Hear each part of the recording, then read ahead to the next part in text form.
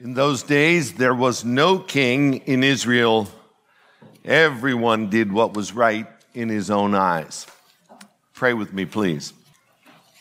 Our Father in heaven, please teach us today that we have Jesus and we do not need anything or anyone else. It is in his name that we offer this prayer. Amen. Judges 21:25, in those days there was no king in Israel. Everyone did what was right in his own eyes. This verse anticipates that there will be a king, and that king is Jesus. The leaders in the book of Judges were not kings. They were judges. And their influence was limited such that law itself was not determined by the word of God, but it was subjective. Everyone did what was right in their own eyes. In fact, the eyes of God did not influence people very much at all. They didn't care what he saw or what he thought. As long as it made sense to themselves, that's what they did. That's how they determined truth. So as we study the book of Judges, as we have been for a couple of months now, you need to remember that the book is repetitive. There is a cycle of sin and suffering and supplication or prayer, followed by God hearing that prayer and bringing salvation and a period of solace, and then back to sin, and it repeats over and over.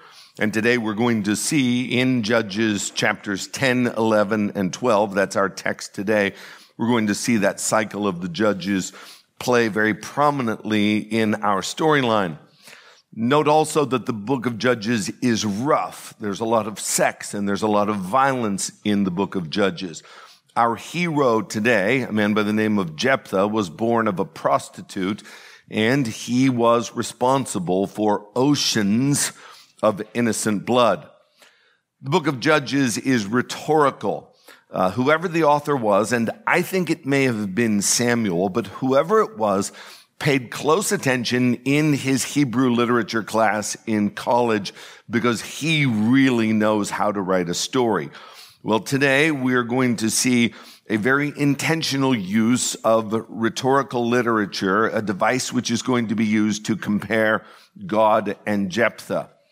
And then finally, and most importantly, the book of Judges is redemptive. It's the story of God, a good God, being very good to bad, very bad people, really bad, undeserving people. Their deliverance is rooted and it is grounded in his heart of mercy for those whom he loves. Now, today, more than ever, I'm going to need you to see and to feel and to embrace the love and the heart of God. Our goal today is an ambitious one. We're going to be looking at 3 chapters, 10, 11, and 12. Please turn to Judges chapter 10. Let me give you the big picture context. There was a man by the name of Abimelech. He was the son of one of the judges, the son of Gideon. He was a really bad guy, and thankfully, his reign comes to a close at the end of Judges chapter 9. He wasn't really a judge. He was a self-proclaimed king. He wasn't really a king. But now he's gone. Ding dong, the witch is dead. Abimelech is out of the way. And as we move into chapters 10, 11, and 12, we have a bracket on the front end and a bracket on the back end. And these brackets come in the form of what we like to call minor judges.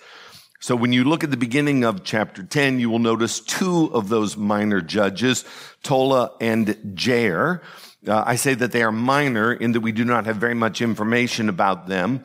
And then comes the heart of our lesson today, and that is the story of Jephthah. He is our concentration today. And then once the story of Jephthah is over, we have 3 more minor judges. They make up the back end of the bracket, and they are Ibzan, Elon, and Abdon. They close out this section of 10, 11, and 12. We are not going to be talking today about the 5 minor judges in this section who collectively drink up only 13 verses of ink in Holy Scripture, except to say that they were judges and that they did serve their generation. We're going to concentrate on Jephthah. If you're doing a study of U.S. presidents, you're going to spend more time on Abraham Lincoln than you are on Millard Fillmore. No offense to these 5 judges, we're just not going to be talking about them today. Jephthah is our focus. 60 verses of Scripture are dedicated to his life. As we examine his life and his service to Israel and the Lord, let us remember the bottom line, and that is that this man Jephthah was a saved man. He is our brother in Christ. And the reason that I say this, and the only reason that I say this, is because his name appears in the Hall of Faith in Hebrews chapter 11. You know that there are close to 3,000 people mentioned in the Old Testament, and only 17 of them make the Hall of Faith, Hebrews chapter 11. Jephthah is one of them. And in Hebrews 11:39, it says of these 17 people mentioned in that chapter that they were commended through their faith. Jephthah is one of them. Now, arguably, he would rank number 17, but nonetheless, he is in that chapter. And I point this out up front because you might, as you were listening to this story, be tempted to question this guy's salvation. He was not perfect, as we shall soon learn, but he was a child of God according to the Word of God. As we look at his life, I want us to consider the following outline. First of all, his verification. Number 2, his voice. Number 3, his victory. Number 4, his vow. And Number 5, his vindictiveness. And I would like to congratulate myself this morning, for I have, for the first time ever in almost 40 years of ministry, done alliteration using the letter V. Point number 1, his verification. In other words, how did he get to be a leader? In order to get there, as the author intended us to get there, we need to examine once again the cycle of the judges, but we need to look at it more closely, and we need to see how the cycle of the judges is written in chapter 10. There's going to be a slight variation. Every week I tell you that the book of Judges is repetitive and that it is rhetorical. Well, we're going to see both the repetition and the rhetoric in the verification of Jephthah as Israel's leader. If you look in chapter 10, you're going to notice that there is the standard cycle of the judges of sin, followed by suffering, and then supplication, so on and so forth. But there's going to be one major change. And by the way, historically, the suffering here is going to come from the Ammonites who were in the Transjordan, which means that they were on the eastern side of the Jordan River. They were descendants of Lot. That's going to be the instrument that God is going to use to discipline his people. It is the Ammonites. But as we look at this cycle of the judges, the people cry for help. But listen as I read verses 10 through 14 and see if you can detect a variation in the formula or the cycle of the judges, beginning in chapter 10, verse 10. And the people of Israel cried out to the Lord, that is the supplication, saying, "We have sinned against you because we have forsaken our God and have served the Baals." The Lord said to the people of Israel, "Did I not save you from the Egyptians and from the Amorites, from the Ammonites and from the Philistines, the Sidonians also, and the Amalekites and the Manoahites oppressed you, and you cried out to me, and I saved you out of their hand. Yet you have forsaken me and served other gods. Therefore, I will save you no more. Therefore, I will save you no more. Go and cry out to the gods whom you have chosen. Let them save you in the time of your distress." Did you see the change? The change is they cry out to God and God says no. But Israel continues to seek God's help. They don't take no for an answer. Watch what happens in verses 15 and 16. And the people of Israel said to the Lord, "We have sinned. Do to us whatever seems good to you. Only please deliver us this day." So they put away the foreign gods from among them. In other words, they repented and served the Lord. Here we go. This is the heart of today's sermon. Catch this and you will catch everything else and you will have a wonderful life. And he, the Lord, became impatient over the misery of Israel. That might be one of the most beautiful verses in all the Bible. Israel continues to seek help, and God looks at them and he becomes impatient with their misery. Please notice what moved the hand of God. It was not the genuineness of Israel's repentance, and nor was it their persistence to pursue and to ask for help. That which moved the hand of God to help his people was his mercy. In other words, he literally got tired or weary of looking at their misery. Why? Because he loved them. You're getting ready to spank one of your children, and you give them the standard line: this is going to hurt me a lot worse than it's going to hurt you. I think that's one of those cliches that is actually true if you are a good parent. Must the child be disciplined? Absolutely. For if you do not discipline your child, you hate your child. Foolishness is bound up in the heart of a child, but the rod of correction drives it far from him. However, when you see that the child is hurting, for whatever reason, even if it is deserved hurting, there is something in your heart which moves you. Listen to how Dale Ralph Davis puts it. Our hope does not rest in the sincerity of our repentance. Let me read that again. Pay attention to that. Our hope does not rest in the sincerity of our repentance, but in the intensity of Yahweh's compassion. It is difficult for us to imagine how much Israel's misery moves the Lord.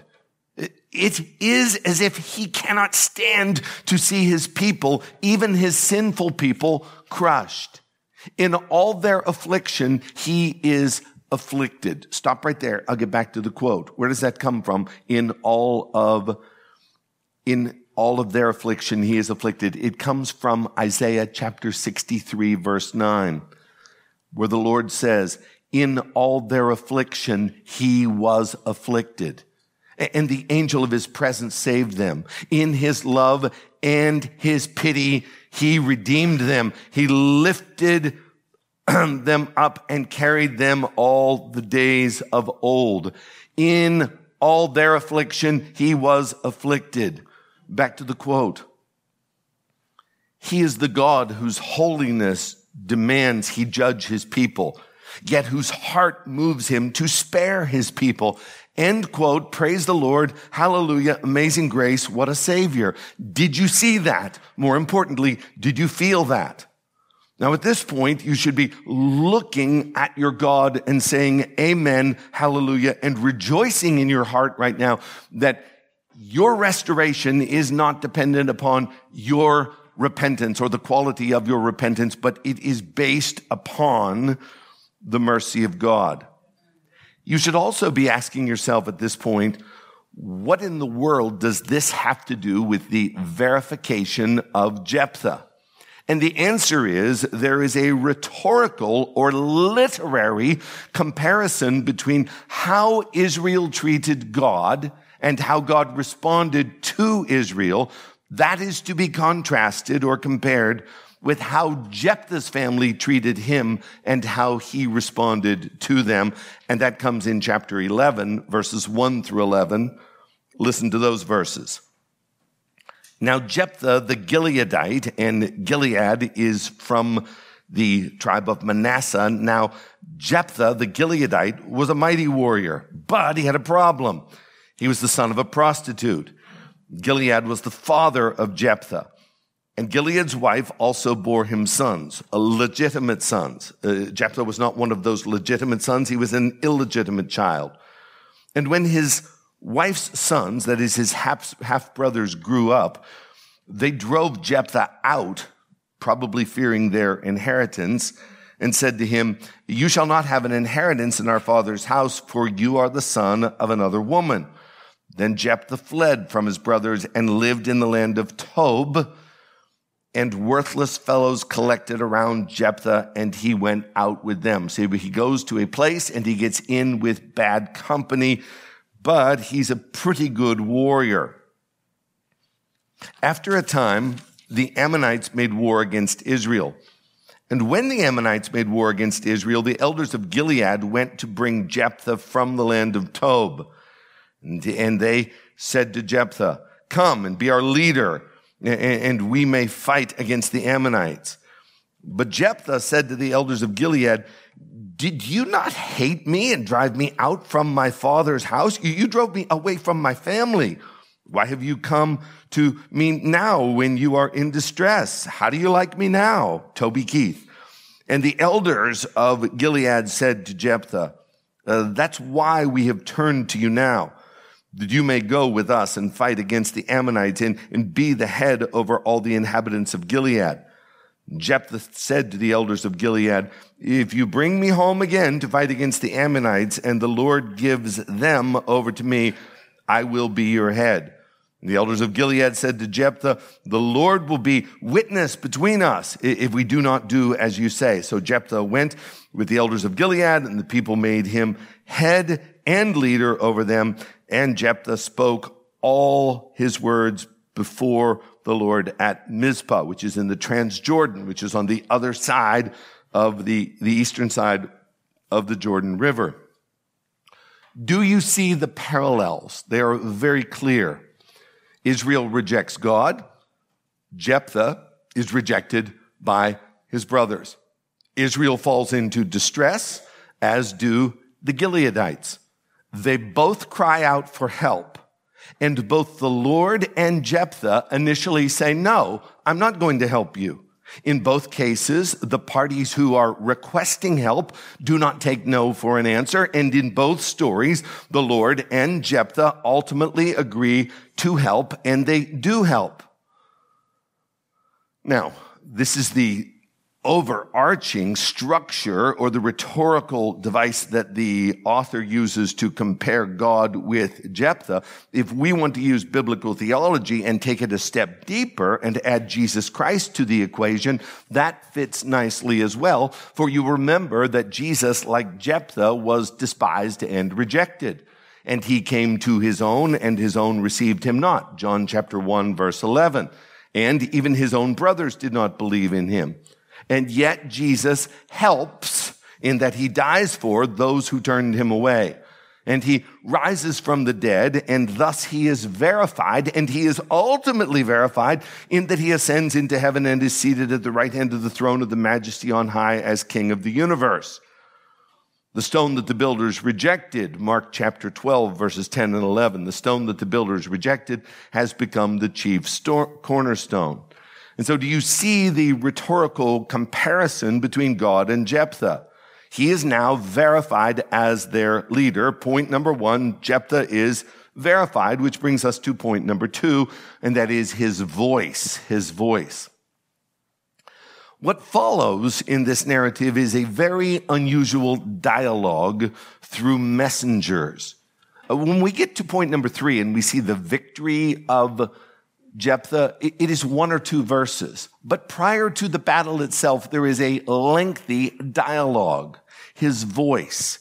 And what's happening is Jephthah is sending messengers to the king of the Ammonites, and the king of the Ammonites is sending a messenger to Jephthah, and they are having a dialogue back and forth.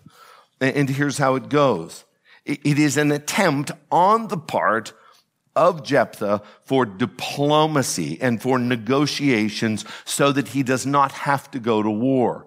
And what makes this negotiation so unusual is that Jephthah displays an unbelievable, accurate knowledge of biblical history. And the reason that is odd is because this man is an illegitimate child and he is driven away from his family and he hangs out with thugs in Tob after he's kicked out by his family. He probably would have had a very difficult and a rough upbringing, yet he thoroughly understands the books of Numbers, Deuteronomy, and Joshua. And here's what he says to the king of the Ammonites. What are you and your army doing in our land? The king of the Ammonites fires back and says, No, it's not your land. Israel stole our land on their way to the land of Canaan. And this goes all the way back to the book of Exodus when Moses leads the children of Israel out and they're making their way from Egypt to the land of Canaan, and they have to pass through this region where the Ammonites are. If you'll see on the slide here for the map, what the king is asking for is this land between the Jabbok River and the Arnon River right in here. Here's where Jephthah lives. And so the king of the Ammonites is asking for this property. In fact, he isn't even asking for it. He's moving his army into it in order to take it. And Jephthah fires back and he says, no, you're wrong. You have your facts all wrong. Israel wanted to pass through your region by the Edomites, and they wanted to do it peacefully, but the king of Edom said no. And so we circumvented and we went around. And the same thing happened with the king of Moab. And the same thing happened with Sihon, the king of the Amorites, not the Ammonites, but the Amorites. But with him, he tried to fight us, and he was very unsuccessful. And because he fought us, we took his land. Numbers chapter 21, verses 21 through 26. And here's the key. Yes, we took it, but we took it because God gave it to us. Pay careful attention to verses 23 through 28 of chapter 11, 23 through 28. So then the Lord, the God of Israel, dispossessed the Amorites, that's Sihon.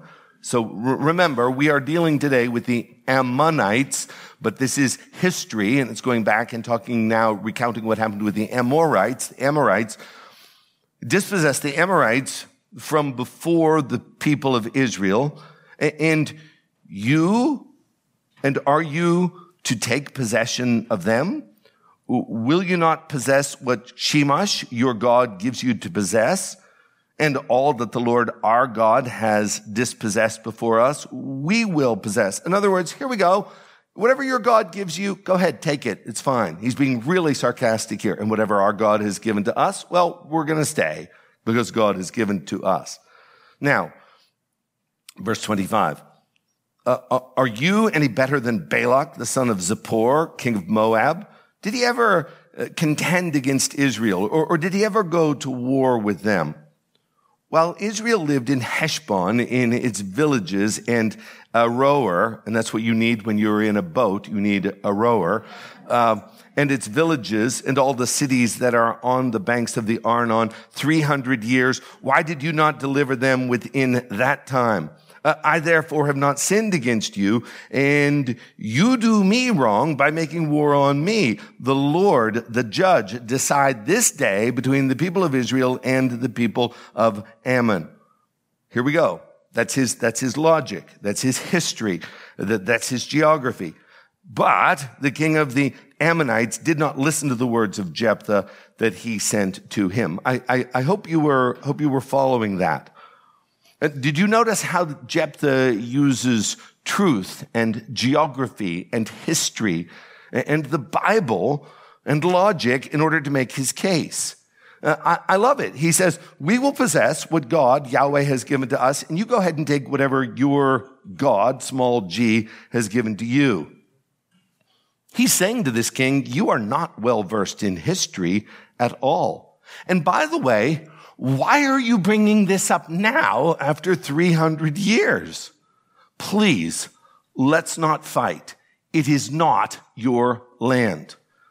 The king of the Ammonites could not be persuaded. He did not want to be confused by the facts. And so he said to Jephthah, let's fight.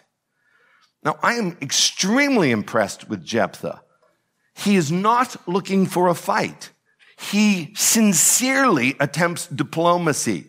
He has his facts biblically and historically lined up. He presents a logical reason as to why Israel should be in the land. God gave it to us 300 years ago.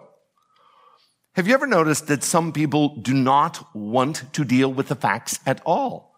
The facts are very inconvenient to them, and logic never plays into their argument. All they really want is what they want, and all they really want to do in order to get it is to fight. A pugnacious person who is prideful and ambitious.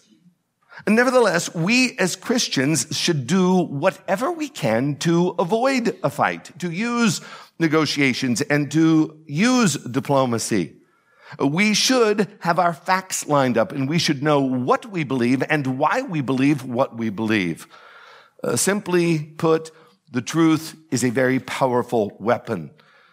A good working knowledge of the Bible and history and a practical use of logic will put you in a position of credibility, or as Peter puts it in 1 Peter 3:15, but in your hearts honor Christ the Lord as holy, always being prepared to make a defense to anyone who asks you for a reason for the hope that is in you, yet do it with gentleness and respect.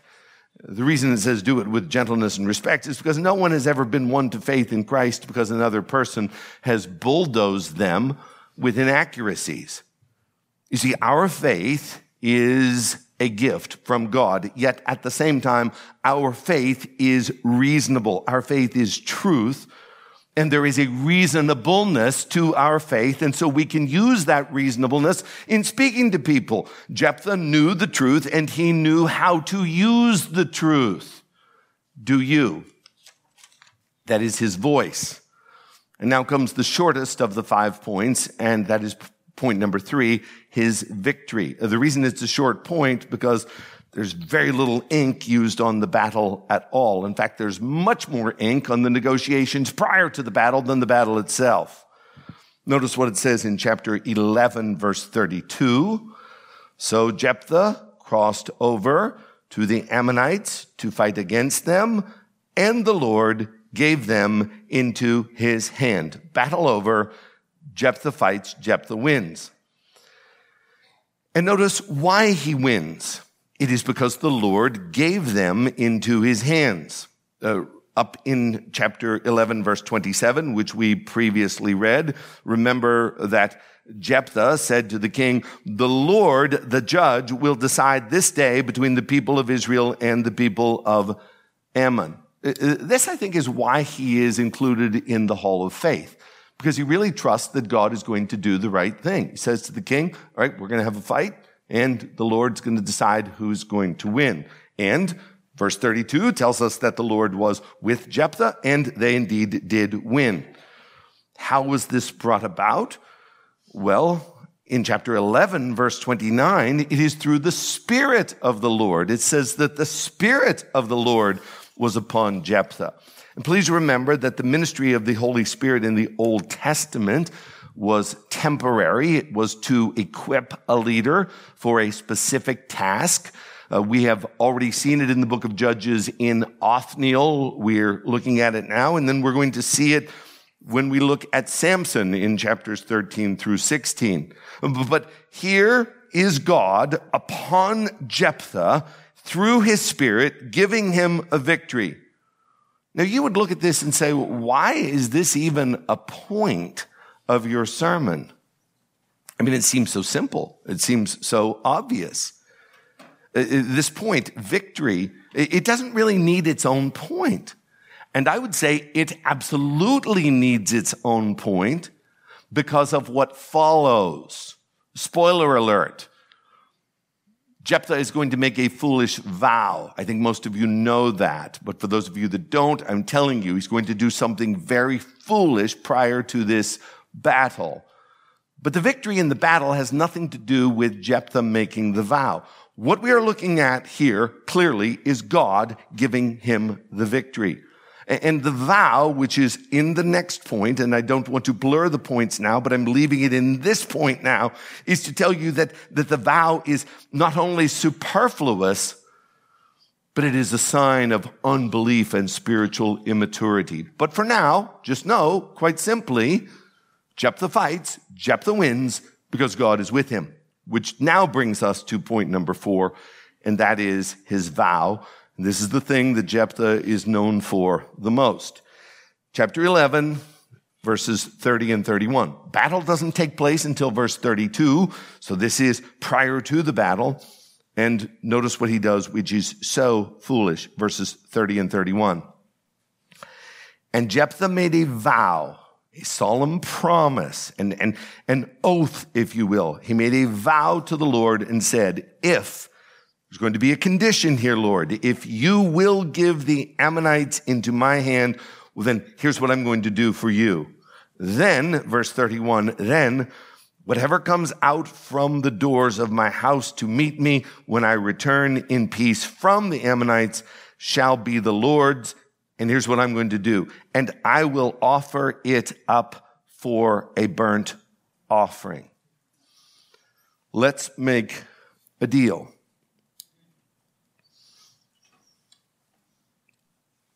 Let's negotiate, God.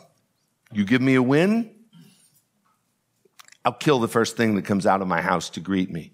You give me a victory, and I will sacrifice whoever comes out of my house when I return.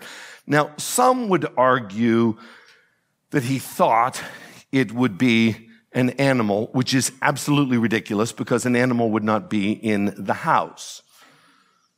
Some argued that he was hoping that it would be his mother-in-law that would walk out. I don't know. I shouldn't have even said that. No. He undoubtedly thought that it would be one of his servants. Notice what happens in verses 34 through 36. Then Jephthah came to his house at Mizpah, and behold, paint a picture in your mind's eye. His daughter came out to meet him with tambourines and with dances. She was his only child. Besides her, he had neither son nor daughter. He's re-emphasizing that. Verse 35, as soon as he saw her, he tore his clothes and said, alas, my daughter, you have brought me very low, and you have become the cause of great trouble to me. For I have opened my mouth to the Lord. I made a vow, and I cannot take back my vow. Verse 36, and she, his daughter, his only offspring, said to him, my father, you have opened your mouth to the Lord. Do to me according to what has gone out of your mouth, now that the Lord has avenged you on your enemies, the Ammonites. That's a really good attitude. She is willingly offering herself up there. Perhaps there is some Christological overtones there. She asks her father for 2 months so that she can go off and mourn with her friends. The reason she wants to mourn is because she will never get married and she will never have children. Now, some commentators say that Jephthah did not go through with it. They say that the sacrifice which was made was her forfeiting a life of marriage and that she remained celibate for the rest of her life, never had a husband, never had children. I would love to believe that that is true. But sadly, I think Jephthah committed manslaughter. Chapter 11, verse 30 says this. Very, very, very, very sad. It says, at the end of 2 months, verse 39, at the end of 2 months, she returned to her father, who did with her according to his vow that he had made. He did what he said he was going to do, so indeed I think he did kill her. I think he did. I really hope I'm wrong. Sometimes I will sort of tongue-in-cheek say, I hope I'm wrong. Here's a case where I really sincerely hope that I'm wrong, but I think he did. Which begs the question, should he have followed through to keep his vow and to sacrifice his daughter? And my answer is absolutely not. He should not have done it. I hope he didn't do it, but if he did do it, he shouldn't have done it. And I'm going to explain why in a minute, but let's back up even further. There was no reason whatsoever to make a vow in the first place, because God was going to give him the victory. Back in point number 3, the victory. God was going to give him that victory. That victory came from the Lord. And next, here's the thing. If you make a vow, and you shouldn't, you should not, but if you do not make one which is reckless or rash or dangerous or sinful or unnecessary. A few years ago, I was talking to my daughter, Savannah, on the phone, and I said, Savannah, you will never guess who walked into my office today. I gave her no clues, no nothing. And I said, if you can guess who it was, I will give you $1,000. And she said, out of nowhere, with no clue, she said, was it the man who spoke at that funeral? And I'm thinking to myself, okay, I've got 2 options now. Number 1, I can lie, or I can give her $1,000. And there were 2 men that spoke at the funeral. And I said, which one? And she picked the wrong one. I said, no, I knew you wouldn't get it. There was no reason to offer her $1,000 for a guess. Do not promise God that you are going to shed innocent blood. Jephthah committed a double sin. First of all, by making the vow, and then by keeping the vow. You remember that King Saul made a rash vow. He said that if anybody eats before we are victorious in battle, that person dies, which is idiotic because eating would strengthen the soldiers. But Saul, being Saul, says if anybody eats, they're going to die. Jonathan, his son, unknowingly eats some honey. 1 Samuel chapter 14, verse 27. Saul finds out about it and he wants to kill his son. Saul is willing to cut off his nose to spite his face. But in 1 Samuel chapter 14, verse 45, the people talk him out of it. It says, so the people ransomed Jonathan so that he did not die. And Saul, wicked Saul, dropped it, as he well should have dropped it. You see, generally speaking, you should keep your promises. And you should not swear an oath or make a vow to God. You should say yes and then keep your word, or you should say no and keep your word. Your word should mean something. Now, please understand, I'm not talking out of both sides of my mouth right now. There's a sense in which the mindset of Jephthah and his daughter are to be commended because they took a promise of God seriously, which the pendulum has swung to the other end in the 21st century, where a person's word means essentially nothing at all. So they are to be commended for that, but they are not right overall in what he said or what they did. James chapter 5, verse 12 says, but above all, my brothers, do not swear either by heaven or by earth or by any other oath. But let your yes be yes and your no be no, so that you will not fall under condemnation. Jesus says the same thing, and he says that if you're doing anything more than a yes or a no, that's from the wicked one.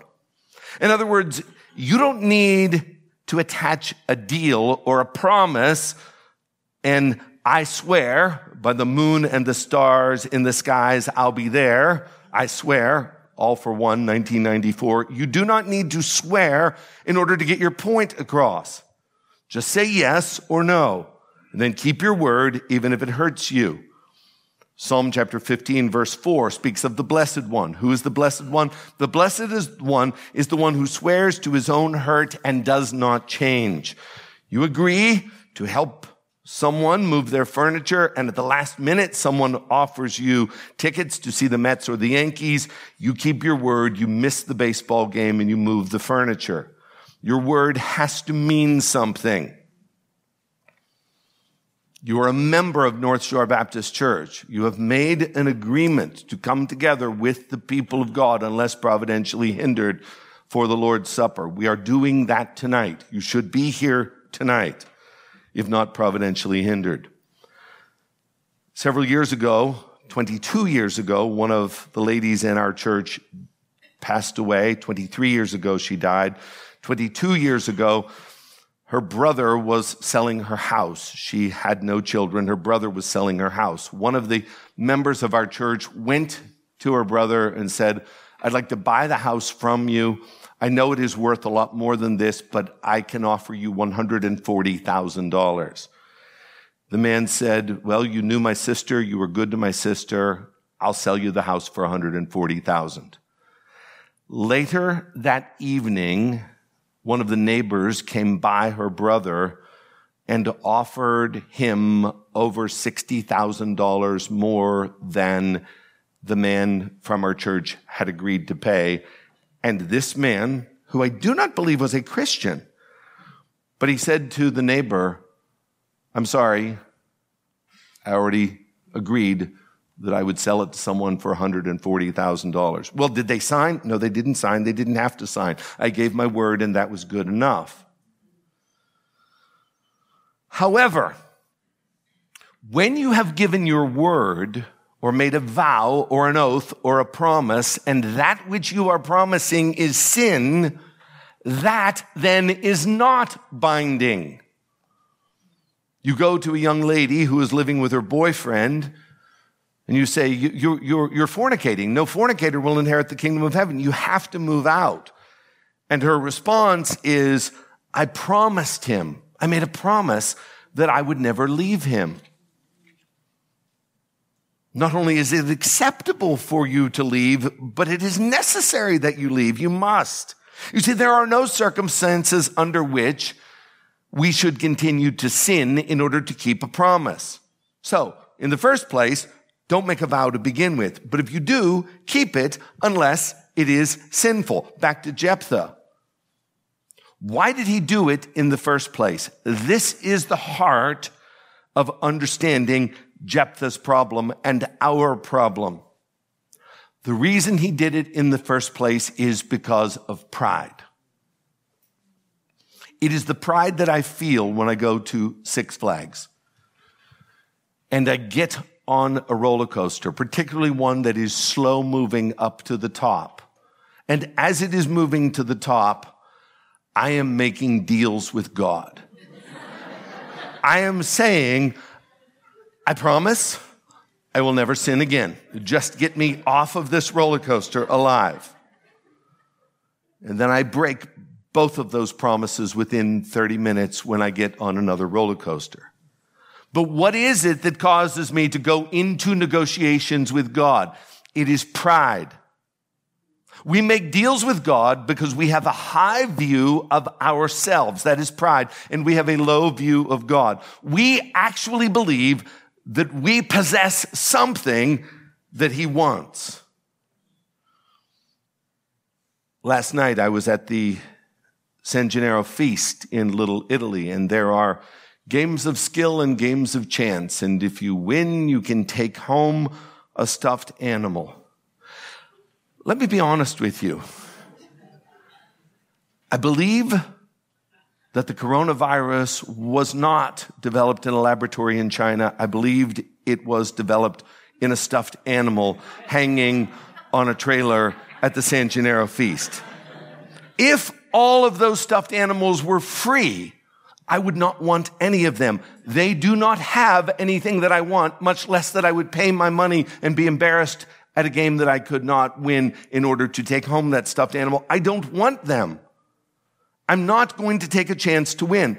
When we go to God and say, I promise I will do this or that, or I will never do this or that again, if you will just forgive me, or if you will just heal me, or if you will just get me out of this jam, How many times have you got caught doing something and you know that you got caught doing something, and as you are being confronted or just prior to being confronted, you start to make a deal with God and say, God, if you will just get me out of this one time, I will never do that again. That is pride. We don't have anything that he wants. All of our righteousnesses are as filthy rags. They are stuffed animals, filthy stuffed animals, hanging on a trailer at a feast in Lower Manhattan. Why would Jephthah think that God would want the blood of his daughter? Or her perpetual virginity, if you want to take that as the sacrifice. You see, here's the thing. We are not by nature gospel-centered people. We are works-centered people, and God hates that. The gospel says that God is holy and that he demands perfection. You don't have it. That is the only thing he will accept. None of us have it, for all have sinned. The gospel says you do not have anything that he wants. Guilty, vile, helpless, we are sinners. The gospel says that God loves you, here we go, because he loves you, period. That's it. The gospel says that he does not work salvation for you, but by you giving him something. Salvation is worked by him, completely by him, sacrificing his son on the cross, Jesus, to die for our sins and be raised on the third day for our justification, period. We add nothing. If there was any way that God could have saved you without sacrificing his son, he would have done that. The gospel is of first importance because it is the one and only way we can be right with God. The gospel is all of God and none of you. And by making vows or oaths or promises to God, first of all, you are insulting his grace. You are saying that what Christ did was not enough, and I will add my promise in order to sweeten the deal. And you're also, let's be honest, not going to be able to keep your vow. It might not have been on a roller coaster, but somewhere. Did you ever make one of those promises to God? Did you ever keep it? So now you have compounded your sin, because not only should you not have made the vow, but you are a liar in that you have not kept the promise. Instead of simply saying, Lord, I need your help. I need your mercy. I acknowledge that you are merciful. I acknowledge that when you look at your people, there is pity in your heart, and you do not like to see us afflicted because you love us so much. Lord, I don't appeal to me. I appeal to your love, and I offer you nothing but the finished work of Christ. My hope is built on nothing less than Jesus' blood and my ability to keep the promises that I made to you. I dare not trust the sweetest frame, but wholly lean on Jesus' name and the things that I said I would never do again. And back to point number one. Do you remember why God finally decided to help Israel? It was because of his heart of mercy. Friends, I urge you to cultivate a heart of the gospel, which sees God as kind and merciful, and love him for who he is. Love him because he first loved you. Do not try to offer him a deal. We think that we're being holy and we're being humble by making God an offer. We think that we're being holy and we're being humble when we don't accept his forgiveness, and we think that we have to work for it. We're actually being prideful and pagan. I mean, in actuality, what is the difference between Roman Catholic penance, which is a doctrine from hell, but what is the difference between Roman Catholic penance and a Baptist promising God, I'll do this or that for you if you will just do this or that for me. Nothing. It's the same thing. It's a mindset and a gospel of works. So we've seen his verification, his voice, his victory, his vow, and now point number 5, his vindictiveness. He's going to get even. Chapter 12, we have what in my warped mind is a very amusing story, even though a lot of people die. It is an amusing story. Do you remember Gideon? The story of Gideon, where he is chasing the 2 kings of the Midianites, and he's stopped by the Ephraimites who complain to him and say, why were we not called to battle? Why were we not included? And remember the heart of Gideon in it. He says, you're right. I should have. You guys are better than us. You should have been included. And there's peace within Israel because Gideon can be insulted and then just turn the other cheek and walk away. Well, in Judges chapter 12, we have this same group. We have the Ephraimites, and they complain for the same reason. Only this time, they picked the wrong judge. Jephthah is not sympathetic to their criticism, and instead of babying the Ephraimites as Gideon did, he starts a civil war. And his Gileadite army from Manasseh beats them decisively. But some of these Ephraimites escape. And as they are trying to get home, if we can have the map again real quick. As they are trying to get home, they're going to have to cross the Jordan River. So here's the region of the Ephraimites. Here's where the battle takes place. The Ephraimites come over. They give Jephthah a piece of their mind. Now there's a battle, and these guys just want to get home. In order to get home, they have to cross the Jordan River. At the fords, or the places where it would be easiest to cross, the Ephraimites know that the Gileadites are angry with them. And they know that if they are identified as Ephraimites, they're going to be killed. And so what they decide to do as they are crossing the Jordan River is they are going to lie about who they are. They're going to say that they're from any tribe except from Ephraim. The Gileadites say, are you an Ephraimite? And they would all say no. So Jephthah tells his soldiers, here's one way that you can detect whether or not they are telling the truth. If they cannot pronounce their H's, we know that they are not Gileadites. We know that they are Ephraimites. Their accent is going to betray them. And if they can't say the word correctly, then you can go ahead and kill them. Look in chapter 12, verses 5 through 7. The Gileadites captured the fords of the Jordan against the Ephraimites. And when any of the fugitives of Ephraim said, let me go over, the men of Gilead said to him, are you an Ephraimite? And when they said no, they said to him, then say Shibboleth. And he would say Sibboleth, for he could not pronounce it right. Then they seized him and slaughtered him at the fords of the Jordan. At that time, look at this number, 42,000 of the Ephraimites fell. Jephthah judged Israel 6 years. Then Jephthah the Gileadite died and was buried in his city in Gilead. So get the picture. You have this guy walking over. He thinks he's in the clear, and he's presenting his passport, his fake passport. He's trying to get across the River Jordan. And we have a simple question for you.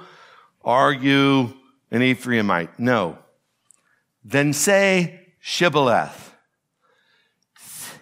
Sibboleth. He's dead.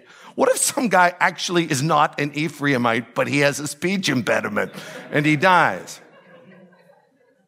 Accents are amazing. You remember that's how they knew that Simon Peter at the trial of Christ was a Galilean, because his accent betrayed him. I love listening to accents and guessing where people are from. About 8 years ago, I met a young lady who, when you close your eyes, you thought you were listening to Emily Allen, like it was the identical voice. And I said to her, I'm going to guess you're from Ohio. She goes, I am from Ohio. I said, I'm going to guess you're from Western Ohio. She says, I am from Western Ohio. I said, I'm going to guess you live north of Cincinnati. I do live north of Cincinnati. How did I know? Her accent gave her away. I'm very sad that the New York accent has died. Do you know that there are currently no children or youth in our church who have a New York accent? That's sad, but that is not the point of Judges 12. The point of Judges 12 is this. Jephthah killed 42,000, count them, 42,000 of his own people because they insulted him. He was vindictive, and that war was unnecessary. Gideon turned the other cheek, and he wrote Ephraim a pass. Jephthah went for blood.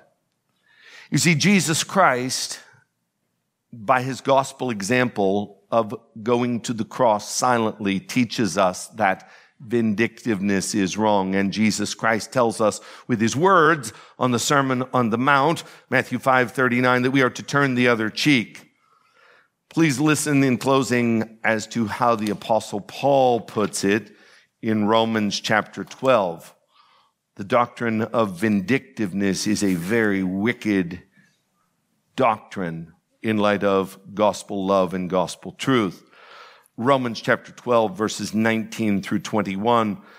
Beloved, never avenge yourselves, but leave it to the wrath of God, for it is written, vengeance is mine, I will repay, says the Lord. To the contrary, if your enemy is hungry, feed him. If he is thirsty, give him something to drink, for by so doing you will heap burning coals on his head. Do not be overcome by evil, but overcome evil with good. That's Jephthah. What are our takeaways today? I have 3 of them. Number 1, don't make a deal with God. Simply rest in his mercy. Remember earlier when I told you that the heart of the message is that God looked at the misery of his people and his heart was moved? Everything good that we get is not based upon who we are. Everything that we get, which is good, is in the heart of God. I hope you see him that way. I hope you feel him that way. I hope you experience his love, for God is love, and God loves you in Christ. You do not understand the depths of God's love. Do you feel God's love? Do you view him as one who, when he sees you afflicted, feels afflicted himself? Or do you see him getting some sort of enjoyment over chastening us? No, you need to feel the love of God and don't make any deals with him. Just rest in his love. Well, how do I know he loves me? He who did not spare his son, but gave him up for us all, how shall he not with him freely give us all things? Is there anything more you would like God to do in order to demonstrate his love? He loves you. Feel and experience that love. Don't be making any deals with him. Number 2, know your history and know your Bible. Not only are you going to appear to be smarter, but you are going to be wiser. Know your history, know your Bible. Know how to use history and use your Bible to logically communicate. Negotiate. Use diplomacy. Do not fight. Have the facts and use the facts. And number 3, when you are insulted, and you will be insulted today, look to Christ who did not retaliate. Do not look to Jephthah, who killed 42,000 of his fellow countrymen. Father in heaven, we look at this man, Jephthah, and we, in so many ways, see ourselves. Lord, we look at Jesus, and we say, oh, he was so much better and so different. I pray, dear God, that you would help us to love Jesus and to embrace Jesus and to follow Jesus. Lord, I pray that we would be so much less like ourselves. In Jesus' name we pray. Amen.